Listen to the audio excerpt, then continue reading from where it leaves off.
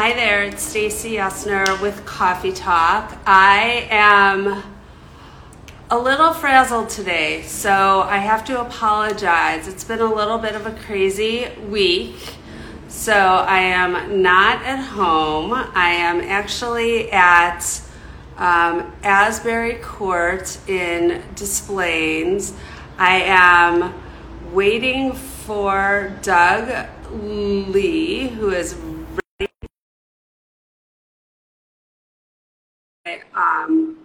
we're having some family stuff going on, but I still wanted to do this. So just bear with me. I'm actually in my uncle's apartment at his supportive living environment. So hi, How are Doug. you doing? It's great to see you. Thanks. Oh, It's been a crazy few days, I but know. I heard about, man, I know you're going through a lot. It's tough. I feel for you. thank you. But we're gonna pull through. Today's actually been a really good day for my uncle. Well, He's that's good.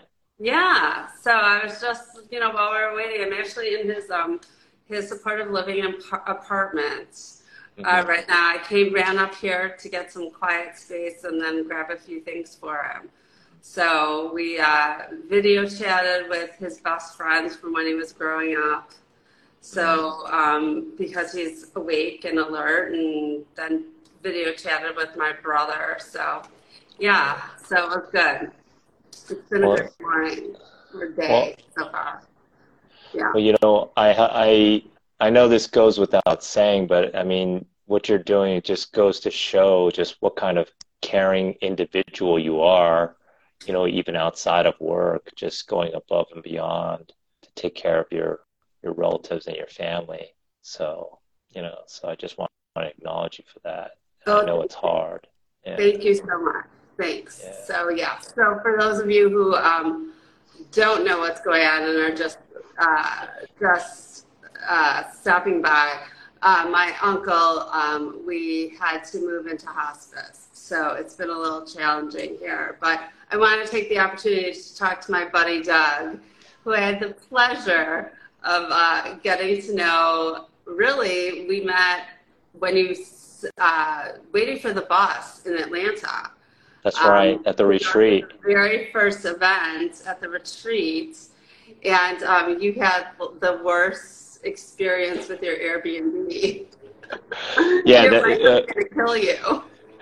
yeah. Again, there's always the warning about not buy, the disclaimers about Airbnb. My wife, she found a seemingly great place, and when we got there, we found out that we were in the hood. Yeah, So she was yeah, so freaked out. We stayed there a night. She was trembling, lying next to me. I said, "Don't worry." yeah. To get a new place, and then we moved to the Marriott the next day. So then the rest is history. But at least now she's like, yeah, I should double check when they're Right. saying that it's a integrating or the area is turning. Then that's your one clue that maybe you should select another spot. Well, but it's so interesting. Like, as realtors, when people ask us about a specific neighborhood or an area, like, we have fair housing laws that we have to adhere to, and we can't really give too much background. So it's so interesting when, you make a decision about where to stay based on, you know, narrative that you as a realtor might or have to be careful about using, just because of fair housing, right? You don't want to Yeah. steer anyone the wrong way or anything. So it's just very interesting how your wife made that determination. But we, you know, may know how to read into something like that. Yeah, exactly. Eh, So I think the tip that we learned is more, hey, we're agents, so we could just ask other agents locally, and they'll tell us, hey, this seems like is this the right, right area? Then they'll know. But I know, for most people that are not agents, it would be difficult unless they knew somebody locally, right, to correct. be able to say. So Correct. how's real estate going for you in Chicago? How's everything going? It is pretty, buyers are having a tough time because of the Winning. lack of inventory. I was telling some other people, and I don't know how it is where you are in Sacramento. Oh my God. It's I'm No, out in LA, Los Angeles, LA. Oh Pasadena. my Yeah, God. Pasadena. I'm like, no, I'm saying Sacramento, but that's not yeah, correct. yeah. Yes, Pasadena. I'm like, my brain is fried. Rose That's funny. Bowl You've been area. through a Rose lot. Bowl. Yes, Rose Bowl. That's right. Um, so I had a client on a $200,000 property put 20%, no, 10% over asking and Hmm. didn't win the property. Oh my gosh. So they're at 220 and they still didn't win then, right? No.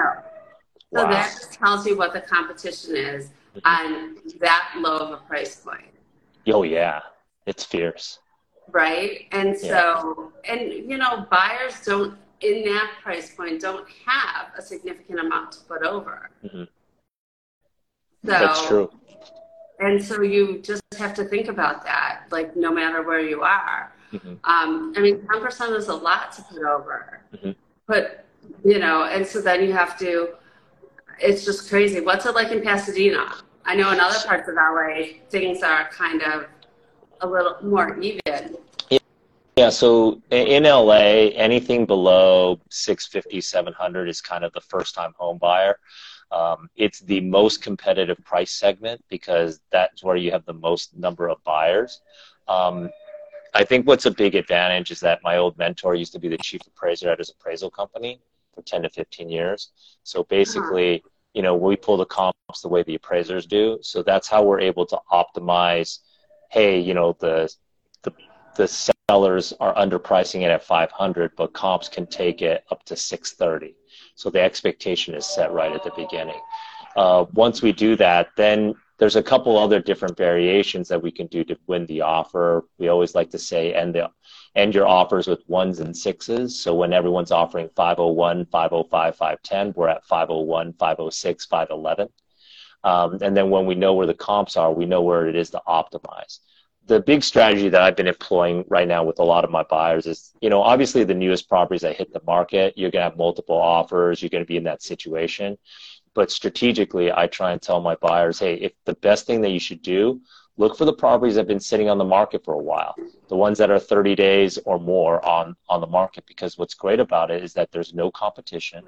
Right. You know that the comps will support it, and then in that situation, we can actually negotiate closing cost credits for the buyer, so that way they can, when the buyer takes it down, you know, they come in with no money out of pocket, which is great for people with just enough to barely cover the FHA down payment. Right. Or in many cases, if they have it, there's enough that we can also do, two one rate buy down. So it really helps the lender when we give that 3% closing cost credit on top here in LA. I don't know if it's there in Chicago. It gives them a lot more flexibility on how to get the deal done. So it's a win-win for everybody. Yeah, there's a few properties that I like have been keeping my eye on. They're still a little over what my clients could afford, but I'm like, if it sits a little longer, then maybe we'll come in low and see if we can get them to like the top of their price point, but we'll be able to negotiate some credits or like the 2-1 buy down Right. or closing cost credits or whatever, because they're obviously priced too high. So there are some definite, or I'm in constant contact with the lender to say what is the maximum we can go in at in order to be able to win this for my client. Yeah. So that's the biggest thing, is having that team of people that, where the lender and I are in constant communication to be able to get the best package for my client Yeah. and say, here, this property at this price would work. Let's go in and do it. Right. So, Yeah. And you're totally right. I think one thing that we do for our buyers, and I know you do this too, I'm just trying to share with everybody, is like, we kind of line up. We have our lenders that we work with. We know that they perform. They will get the paperwork pre-approved within 24 hours with our lenders. And then our lenders, they submit everything to DU, desktop underwriting, which means that it's basically approved. Right. So, and they can get everything approved within 10 days. So that way, when we need that pre-approval in order to submit credible offers for the buyers on their behalf. Right. And I think what's a big advantage that I'm always trying to do with the buyers is really just set them down, manage expectations. And what I share with them is that, what did I learn, helping 200 buyers find their place? And when I was buying my place, I remember the two questions popped in was, well, one, I already know all the answers. But number two is that I realized that this is not my forever home. And the quicker when I realized that, then all of a sudden the world of possibility opened up, and whatever my wife picked, I'm like, I was just looking for one or two things. As long as it satisfied that, I'm like, let's just jump in, and it's able to. Versus, I know what really hurts a lot of buyers is when they're searching for that perfect home, and then that process then here in the city of LA can be anywhere between 5 to 9 months. And during that time in an upward market, like, you're just waiting, and then everything sells. And when it sells, it becomes the next comp, right? And when it becomes the next comp, like, oh, you're looking here in our area, Highland Park, maybe we lost out on the bid. It's closed at 750. Now when we come back, the last comp just closed at 750. We lost on that one. Now they're going to ask 775. Right. So then we're instantly going to pay more. So when they realize that they win, it's cheaper to overpay and win it sooner, then they start to, right. Yeah, they beat the market, So, right. Yeah. But everyone's different. And I had something, and I just lost it. Oh, I mean, like today I was watching something, and a lot of people have been saying this, but if you buy something today and you pay a little more in interest rate, you're going to save in the long run than waiting until rates come down, because then the home prices are going to go up. That's so correct. it's the same premise. And also, like, no home is going to be perfect. As long as you can find a home that is at least 85% what you're looking for. Yeah. Because even a home that you built from scratch is not going to be 100% perfect. Yeah. You're going to build the home to the specs that you want, and as soon as you move in, you're going to wish you would have changed something. Yeah, you're going to customize it. So. But even when you customize it, you will move in and decide you should have done something differently. So nothing is 100% perfect. Yep. And the thing is that, like, look, you're in Chicago, I'm here in LA, but here's the fact, like, in those markets, there's plenty of jobs. There's a lot of desire. There's a lot of demand. So if you are looking for the perfect home and you lose out on this, you're going to end up paying that price and more. And the next home, it may be even worse condition. So correct. It's just really understanding. I mean, it's sad, but I've worked with buyers where they've walked away from homes over $3,000 in repairs, and then only on the next deal, they've had to pay more for the next property, and they still had $4,000, $5,000, and then they had to do it then. So why worry about that? Then just take it down. And $3,000 is so negligible in comparison to like a $500,000 purchase. So. Right. And if they can't afford the $3,000 in repairs, then they shouldn't be looking at the $500,000 home. Yeah, I mean, well, like I say, don't let a couple $1,000 stand in the way. But what I'm saying is that they're already like above. That's why I always tell my clients, like, if you have to think about what you feel comfortable with. Right. If you're pre-approved for $500,000, but you only feel comfortable with a $475,000 house, then maybe we should be looking at the $450,000. So we have room. Right. If we have to pay more runway. Exactly. $5,000. Yeah, that's exactly right. Yeah. So that's like, I was with buyers yesterday, and they're only approved up to X number of dollars, and they were looking at that top budget, and I said, well, I said, first of all, you can't go contingent. Like people aren't taking contingent offers right now. Mhm. So you either need to try and get a bridge loan and sell your condo Right. first, or take a bridge loan because you're not ready to sell your condo, and then look for a house, or sell your condo or put your condo on the market and do a rent back until you find a place. But you can't be looking at a house until you figure out what you're going to do if you need the condo sale for your down payment. And they're like, oh, yeah. There's a lender out there, I forgot the name of it, but they do this thing where if your buyer wants to buy first and then sell, they can use this this this lender, and what they'll do is that they'll turn your lending offer into an all cash offer. Normally, they would charge a 1% fee on top, but then the catch is that you got to use their lenders. That's how they kind of procure business, right?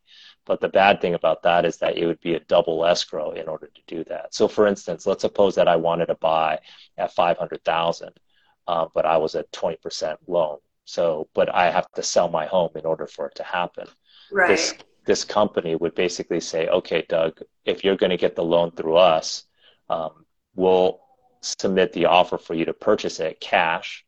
And then once we buy it, that's one escrow fee that I have to close. Then what they'll do is they'll then sell the property to me for the 500 with their lender. So that way I can use my 20% financing and then I can close. So Got then it. but then the catch is that I'd have to pay for two escrow fees, But two wouldn't escrow it make fees. more sense to try and get a bridge loan for the short time that it would take for you Yeah, to? you could do that too. I mean, there's point fees on the bridge loan too, I so you'd understand have to compare. that, Yeah, but I mean, I think you have to look at what's a less expensive cost yeah, for you. yeah. Yeah, I still think that what I think would be better is listing the home on the market, and then when you have that, I guess get a feel for your buyer on how quickly they want to buy and how soon they can find what they want, and then when they list it, and then we can show like even though we're contingent or property is on the market, and if we Right. have an accepted offer, as soon as the buyer removes all contingency, even though we're contingent, we're basically the same as any offer ready. And not only that, but we're more motivated since we just sold it, so we do want to buy. Right. So, and then with the lender, they'll come in, they'll cross pre-approve with the listing agent on the other property, make sure it's smooth, Right. and then hopefully, and I know you're really persuasive, you'll get them to No, accept. So I all just these think little that, things that we do for our buyers to ensure that it's a smooth process, that it right. looks like lockstep to them, like, oh my gosh, Stacy made it look so Oh simple, my God, but I they don't know. realize how hard it is, like all the little things we do, right? Well, it's so funny because I have like my very first clients ever, my very first buyers. They contacted me. They're like, "Okay, we're thinking about getting ready to sell in the Hmm. winter time," and they're like, "Okay, this is what we want to buy." So we started looking, but they're like, "Well, first of all, they weren't totally sure what they were going to do. If they wanted to do some work on the condo and then buy." So I'm like, okay, well, talk to the lender first and see what you're pre-approved for, and then it was, okay, do we need to sell? Do we not need to sell? I'm like, well, talk to the lender and see if you absolutely need to sell. And they Right. didn't need to sell in order to buy, but if they sold, then they'd be able to put more down, and Yeah. that's TMI. So we found a place much quicker than they thought they would, and they wanted to put it contingent, but we hadn't even listed. So I'm like, okay, we're gonna put it on like Compass coming soon tonight, and they're like, we are. I'm like, yes. And so we did, and they're like, holy, like we have so much stuff to do. I'm like, well, too bad. We're just doing it. No pictures, no nothing. We're throwing it up there. We priced it. We did all this stuff, and we got it under contract really quickly. We didn't Good. get that first house, but we like got another one once we were under contract. But like it happened so quickly, they were totally shocked, and they didn't end up having to do any work. We That's just reduced awesome. the Look price. at that. Look at Yeah. that. Great job. I mean, but Yeah. they were not expecting it to happen as quickly as it did. Yeah. I'm like, It, that's the market. yeah. I mean, I think in LA, I know that there's always a lot of noise out there, but my simple thing has always been, you know what, it's in LA, it's always the right time to buy, and it's not always the right time to sell. Because if you take a look at anyone that's owned real estate here in LA since 1800 or whatever, they still own it. They're all millionaires. I've distilled it to one simple thing, which is like, there's a lot of noise, interest rates up and down, blah, blah, blah, inflation and yada, yada, layoffs. But the bottom line is this, is that as long as you can commit to that monthly payment and a hell over high water, you're gonna hit it, then you know what? You're gonna hold on to it long enough that eventually, even if the market tanks by 20%, you'll hold on to it long enough, it's gonna come back. And in LA specifically, we're entertainment capital of the world, so that's never going to change. We got beautiful weather, pretty people. Everyone's going to want to be here, and that unless a meteor happens and destroys half of the LA and contaminates it, and the Chernobyl, like there's Yeah, not going to be an exodus. So people are always going to want to be here. It's just, true. yeah. So So, but right now, all right, you said, entertainment capital of the world. With the strike, the writer's strike, yeah, yeah. I mean, has that impacted you guys? That I'm not sure. I'd really have to check and pull stats on that. But I mean, it's kind of like, for me, my understanding of real estate is that real estate's dependent a lot upon jobs. Why is it that LA real estate, San Francisco real estate, and New York real estate is so much more expensive than Detroit, Michigan? My understanding has been, well, New York's the headquarters of finance. It's never going to change. And they get paid a lot, so they want to be close to work, so they get pre-approved for more, and they bid up the prices. Right, Same with the Bay Area. It's the headquarters of tech. So right, you know what? The VCs give them money, they pay the employees, same thing, they bid it up. In right, LA, there's a lot of money floating around that people want to be here. right, Detroit, Michigan, I mean, they got an employment base too, but most of the people there are factory right, lines, 40 to right. 80,000.